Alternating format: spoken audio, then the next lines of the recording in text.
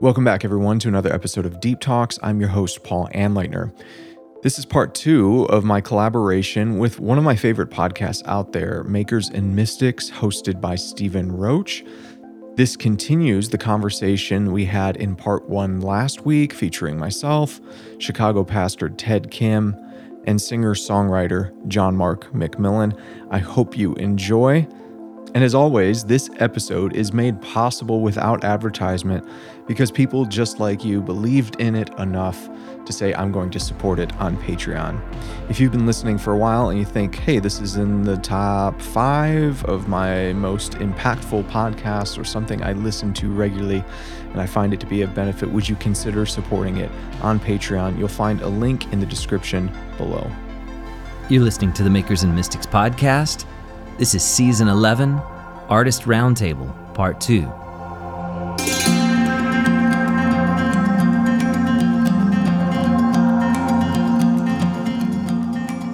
Well, I love what you said about limitation, and that's something that I've meditated on a lot because limitation is such a vital component to the creative process, and it's, again, one of those push-pull things where, the artist's temperament is to go beyond the boundaries, is to press the envelope, and all these things that we're given to do. But at the same time, limitation is what gives distinction.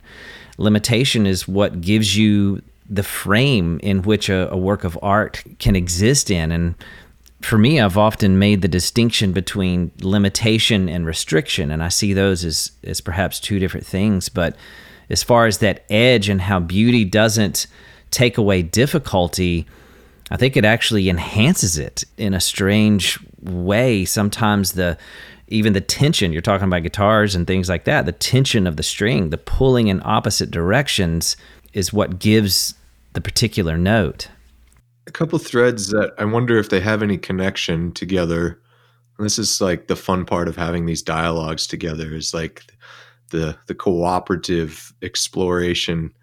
Because Ted, you were talking about the way that beauty, it doesn't like eradicate or flatten out suffering. And, Stephen, you're talking about the necessity of artists they have to work within limitations. And then John Mark, you're talking about, having something worth surviving for. And so here's some threads I see connecting. You guys tell me what you think about this. So what we are trying to do, and the role of an artist and a storyteller, is because as humans, we're fundamentally pattern hunters. So we seek patterns in the world. And this is kind of like how we survive. So it is employing that survival mode, default mode, which is like, here's a pattern. If I see something slithering in the grass, it might be a snake. So I need to detect that.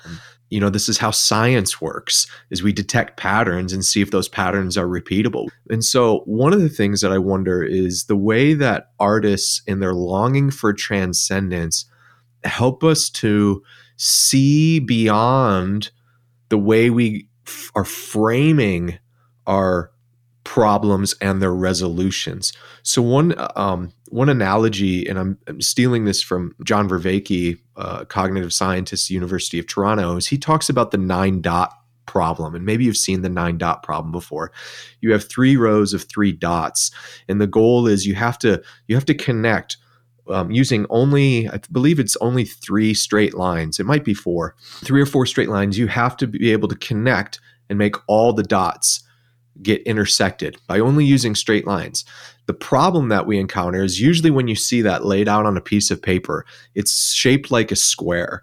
And so you're automatically framing that in terms of like, I have to stay in between the lines. And if you stay in between these like imaginary square lines that you see on the paper, you can never connect all the dots. But if somebody just tells you like, hey, think outside of the box, it might be like an encouraging nudge, but it's also not entirely helpful. And artists hear that sort of stuff all the time as like really bad cliched advice. Well, think outside of the box.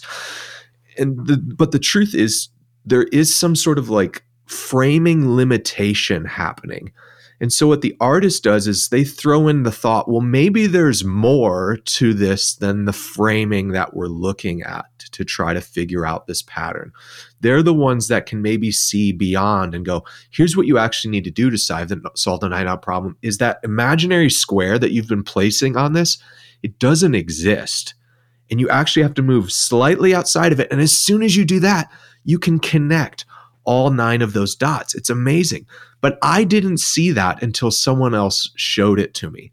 I couldn't see it. I've sat down with that 9-dot problem and I was like, I can't figure this out. But it took like a prophet in some sense to say, no, you have to go beyond.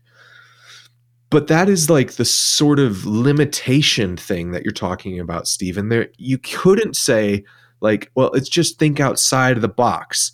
Your next step would be like, okay, can I move slightly outside of this frame? But bumping up against that is still bumping up against a limitation.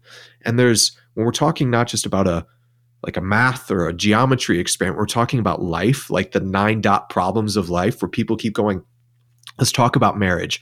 And it's like someone keeps brushing up against an issue that keeps reoccurring in their marriage.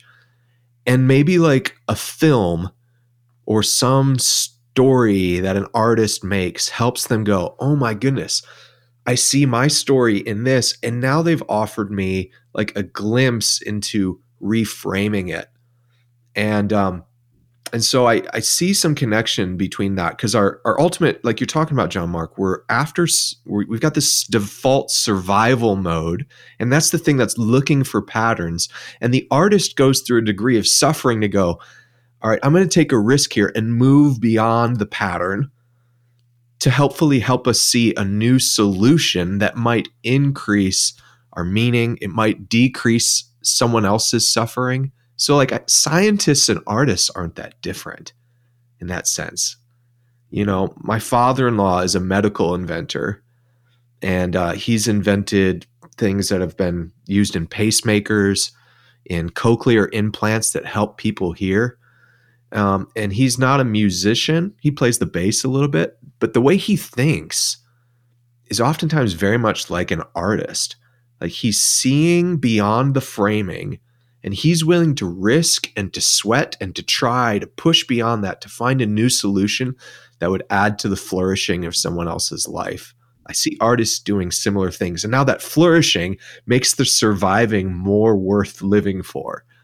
I mean, my dream now as an artist versus my dream when I was younger is that I want to play a show where I repackage your life and sell it back to you. Like when I was younger, and it's fine. It's not like younger versus older, but this is just my journey. When I was younger, and this was fine too, I feel like I was packaging my life and trying to sell my life to you. And I realized that's not really what the artist actually does. They do that maybe as a little bit of a trick, as a sleight of hand, but what the artist is really doing is selling your life back to you. Is, can I somehow help you see your life in a different way?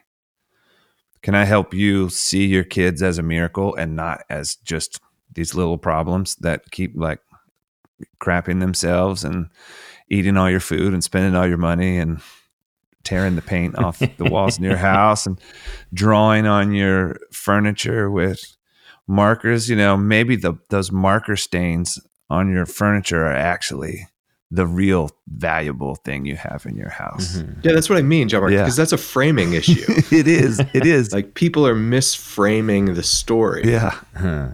I'm going to remember that next time my kids destroy something. Oh, man. Dude, I had this story. Okay, let me tell this story. I've told it a couple of times, but I've never told it here. As I remember moving some stuff around in my house, and I came across this Sharpie all over this, I guess it's back behind a couch or something. There's some sort of like Sharpie scribble, like a big nasty one. And I looked at it, and looking at just knowing kind of where it was as far as how high it was off the floor, location wise where it was, I realized this is an older work for this artist, right? This is an older piece, right? And it just filled me with joy and brought tears to my eyes, right? because I was looking at a window, that little person is still with me. They're just a big person now. And that was a time of life where I had this, we have a new connection, which is beautiful. Your kids, you keep this connection, and your connection evolves as you grow, and it's beautiful. It's wonderful. But that little connection I had when they were like 2.5, 3, that's moved and grown into something else. So I've got this window to the past, but I thought, how funny is it that same thing would have incited, years ago would incite rage in me. Mm-hmm.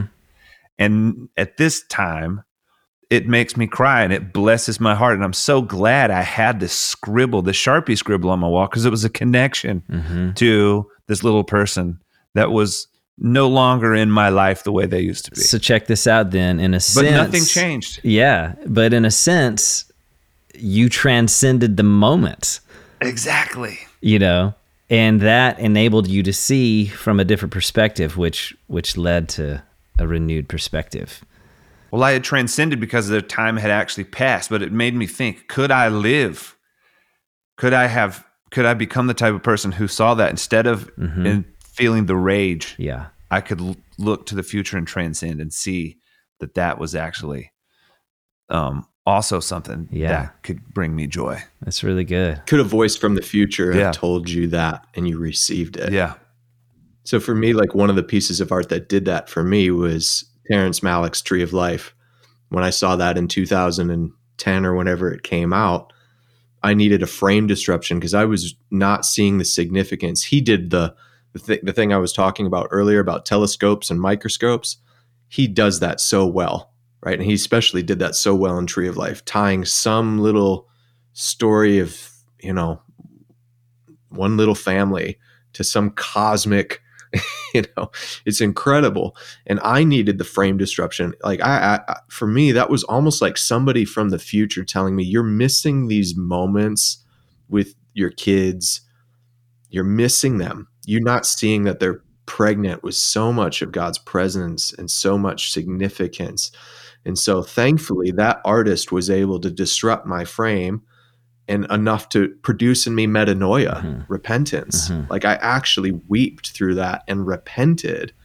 Now, didn't come out of it like a perfect parent, but it definitely changed something in me. So it was like the artist in that sense was a voice for my own future, which I can now look back and go, man, I'm so glad I didn't keep living in that mode, which was all like ministry, conferences, big. And then, I don't know what I'm doing with the vast majority of my day with my kids and my wife. Yeah. I think too, just along that, this is a very important point that I'd love to make, is just that I think that what that speaks to is that transcendence is not just about the heightened experience of it itself, but it's about the transformation that it brings back to our everyday lives. It's not just about having this larger than life encounter, but it's about the transformation these things bring back to our everyday life, Well, I want to bring up one last thought for us to consider as we're talking through transcendence and these different aspects on it. But lately, I've found myself revisiting the book of Ecclesiastes. And this might seem like a strange book to revisit in the midst of a conversation on transcendence, but somehow it is making so much sense to me that this book belongs in the midst of a conversation on transcendence. And, you've got this guy who is basically concluding that all of life is meaningless. And no matter what angle, no matter what turn he takes, all of life is meaningless. He has explored pleasure. He has explored wealth. He has explored fame. He has explored, satisfying every whim and need that he has. And after all of that, he concludes life is meaningless. And what this began to churn up inside of me as I began to think like, well, in one sense, that looks like nihilism. On one sense, that looks like, well, there's just no meaning in life. But then it led me also to the place of saying maybe something more that C.S. Lewis would have agreed with me on, but if you find yourself with a longing that nothing in earth can satisfy, maybe it's pointing to the fact that you were made for something else. That there is a longing for something beyond the earth's ability to satisfy that's inherently inside of who we are as human beings. And so I would love to hear you guys speak into that a little bit, about how meaninglessness and yet the longing for something greater than an earthly satisfaction, how does that play out in your own life, and what are some of your thoughts when I bring that topic up? So here's what's kind of interesting. I've been thinking about this our whole conversation. I've just been sort of thinking about the temporality of beauty, how things appear to us one way in one point in our life, and then to John Mark's point, you move the couch and you see something, and the biggest difference between your reaction was time. It was this, and you will recall that the teacher says in Ecclesiastes, God makes everything beautiful in His time, right? Yes. And so one thing I wonder about is, I just wonder about if the teacher had a sequel, what would he have said? And I do think that that's something we should pay attention to. We should pay attention to the way that time, beauty is not atemporal. It exists within a space, in a time, and we can see things differently. We can look at, this is why it's worth going to the Art Institute over and over and over again, because it will strike you differently. Because your life, also the teacher says, your life will go through a series of seasons. Sometimes your life will feel really full, and sometimes it will feel devastatingly empty. You just kind of don't know what you need. He's just relax. That's just the way that it works. And I guess I have wondered about why it is that we value the present moment of an experience of an artifact, and why we are like, man, I wish that in that present moment I could make my whole life this way. And why we don't think about memory or reminiscence as equally beautiful and as equally helpful and meaningful. So that's the thing that comes up for me. That's so good, Ted. Ecclesiastes is probably my favorite book. Oh yeah, of the Old Testament, if not the entirety of the canon of Scripture. I have a new love for it opening up in this season. It's just pretty amazing. I could talk for hours about it, but I won't. But I want to say something about what Ted is saying here, and to see Ecclesiastes as situated in a conversation about wisdom that the other wisdom books of the Old Testament are having. And to set Ecclesiastes side by side with something like Proverbs or Psalms, which the wisdom of Proverbs is primarily, if you do this, if you sacrifice some of your now, you can ensure a better future, right? So this is like the ancient retribution principle. Give up, sacrifice some of your now, and for many of Israel's ancient Near Eastern neighbors, the gods will bless you with a better future. In Israel's covenant, it's like you need to give up some of your now to get the future that God secured for you. And that's really an important part of wisdom. We really do need to save money and to plan for retirement and to have car insurance and all that sort of stuff.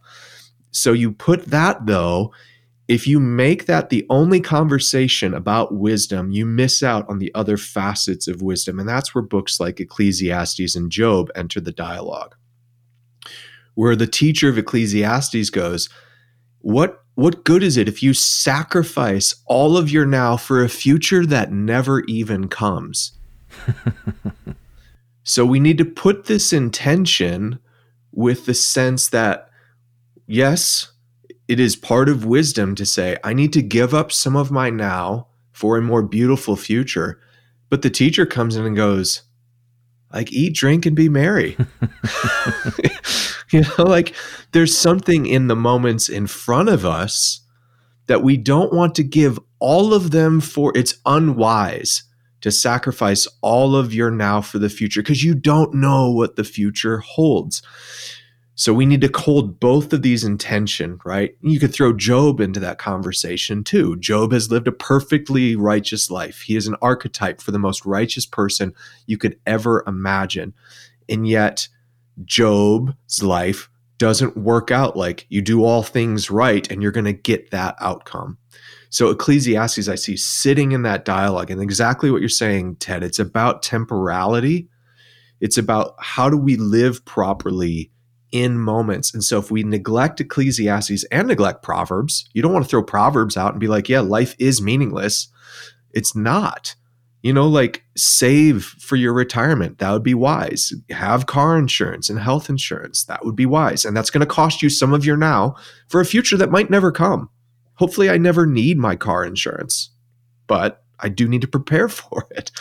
Ecclesiastes goes, you can't waste all of your now for the future because right now is a gift. I have this friend who, when he was a kid, he loved Legos, and he got this special Lego kit for Christmas or something, and he put it all together, and it came with stickers that to put, and he was like, I'm going to wait for a special time to put the stickers on. And not long ago, as an adult, he was going through his parents' house, I guess their attic, or helping them clean out stuff, and he came across that exact Lego set, and he had never put the stickers on the Legos. Wow. And he realized, like, I was always waiting for the right moment to put the stickers on, and I never did. And now I'm a grown up, and so I'm not going to get down and put stickers on my Legos. But you're right. I feel like there are times in my life where I want to control all the outcomes. Mm-hmm. And I feel like you do need to have the balance where you, like, I got to go to the gym. I gotta not eat too many hamburgers. It'll have a bad influence on the future, but you don't really get to control that either. So every now and then you got to peel the stickers off the Legos. Mm-hmm. Yeah, that's good. Every now and then you got to cash a little bit of life in on living. Yes. You can toss this out if you want, Stephen. Don't even keep this part. But the one thing I do want to say about that is I was picturing, as John Mark was talking about those Legos and the stickers, I was picturing Mary in the alabaster jar poured on Jesus's feet. And that was worth a year's worth of wages. And so it was the proper response in that moment to waste it all, because it was the proper use of attention. Mm-hmm. And to what we give our attention to, there's no higher form of worship than attention. Isn't that Simone Weil, right? Like unmixed attention. Yeah, it is Simone Weil. Yeah, that's right. And so that's where we move into like discernment, following the Spirit. We'll get charismatic here with you guys, but it's just good company to do it. Discernment is to what is this the proper moment to pour out all of that alabaster in unmixed attention and worship. And I think if we are fearful of loss, if we're fearful of that, then I do think we miss out. What did Jesus say? Her story is going to be known, mm-hmm. right? I'm paraphrasing slightly, but people are going to be telling her story forever. It's a beautiful story. What a waste. Mm-hmm. Like an absolute waste. That was this perspective of others. What a waste. You're like, yep, mm-hmm. It was. God, the other beautiful, or I hesitate to use the word beautiful, but touching part is that some people believe that she was maybe a prostitute, and that she had earned that money by being abused. Right? If it was a year's wages and that was the way she earned it, it was a lifetime of abuse in that jar. Wow. And for that to be the moment where she just, and I think we it's very easy to allow the pain and loss, maybe like you're saying, Paul, to keep us from recognizing those moments. Yeah, here's the other thing that my friend Adam Russell likes to say about that episode. Remember that she used her hair. And so as it's being poured out, that's the thing about extravagant, wasteful, whatever. I mean, like the thing that we pour out, it gets on us too. And I think that's the thing that I love maybe the most about that episode. Not just that it was the proper anointing of burial, but that she took her hair. So good. Well, I want to thank you all for giving some of your valuable attention to listening to this podcast. I hope it's of benefit, and I hope it's worth your time and attention. I can't do this work without the support of listeners just like you. I refuse to do advertisements. I am not going to charge like a subscription cost on my Substack page. Actually, right now, I'm not even monetizing my YouTube videos either. I'd like to stay away from that whole world of trading in your attention for advertisement money. And so what I'd like to do instead, and what I've done for the past 5 years, is to say, I'm going to give this away. If you see it as valuable, would you consider supporting? And I think that's a better method. It may not be the most successful one, but to me, it feels a little more right. And so I can't do this without you. And so thank you very much for considering supporting. Extra special thank you to those who are supporting at the Theology 201 level or higher. People like Clint, Jesse, Alex, BJ, Daniel, Dave, Eli, Elise, Garth, Jesse, John Mark, Johnny, Josie, Justin, Lola, Luke H., Matthew, Michael Hernstein, Paul Reese, Rob, and Sam P. Thank you all for your consistent, generous support. Well, friends, I'd love to hear from you, things that you learned from in this episode. Maybe there was an insight that you had. Maybe there's even a point of disagreement or a follow-up question. Those are all great. I love hearing from you. So you can reach out by sending me a direct message. If you're a supporter on Patreon, you can contribute in the discussion forum on my Patreon page or in the Discord server. You can also reach out to me if you're on Twitter or on Instagram. You can reach out to me there as well at Paul Anleitner. Well, I do hope to hear from each of you, and until next time, we'll talk again soon.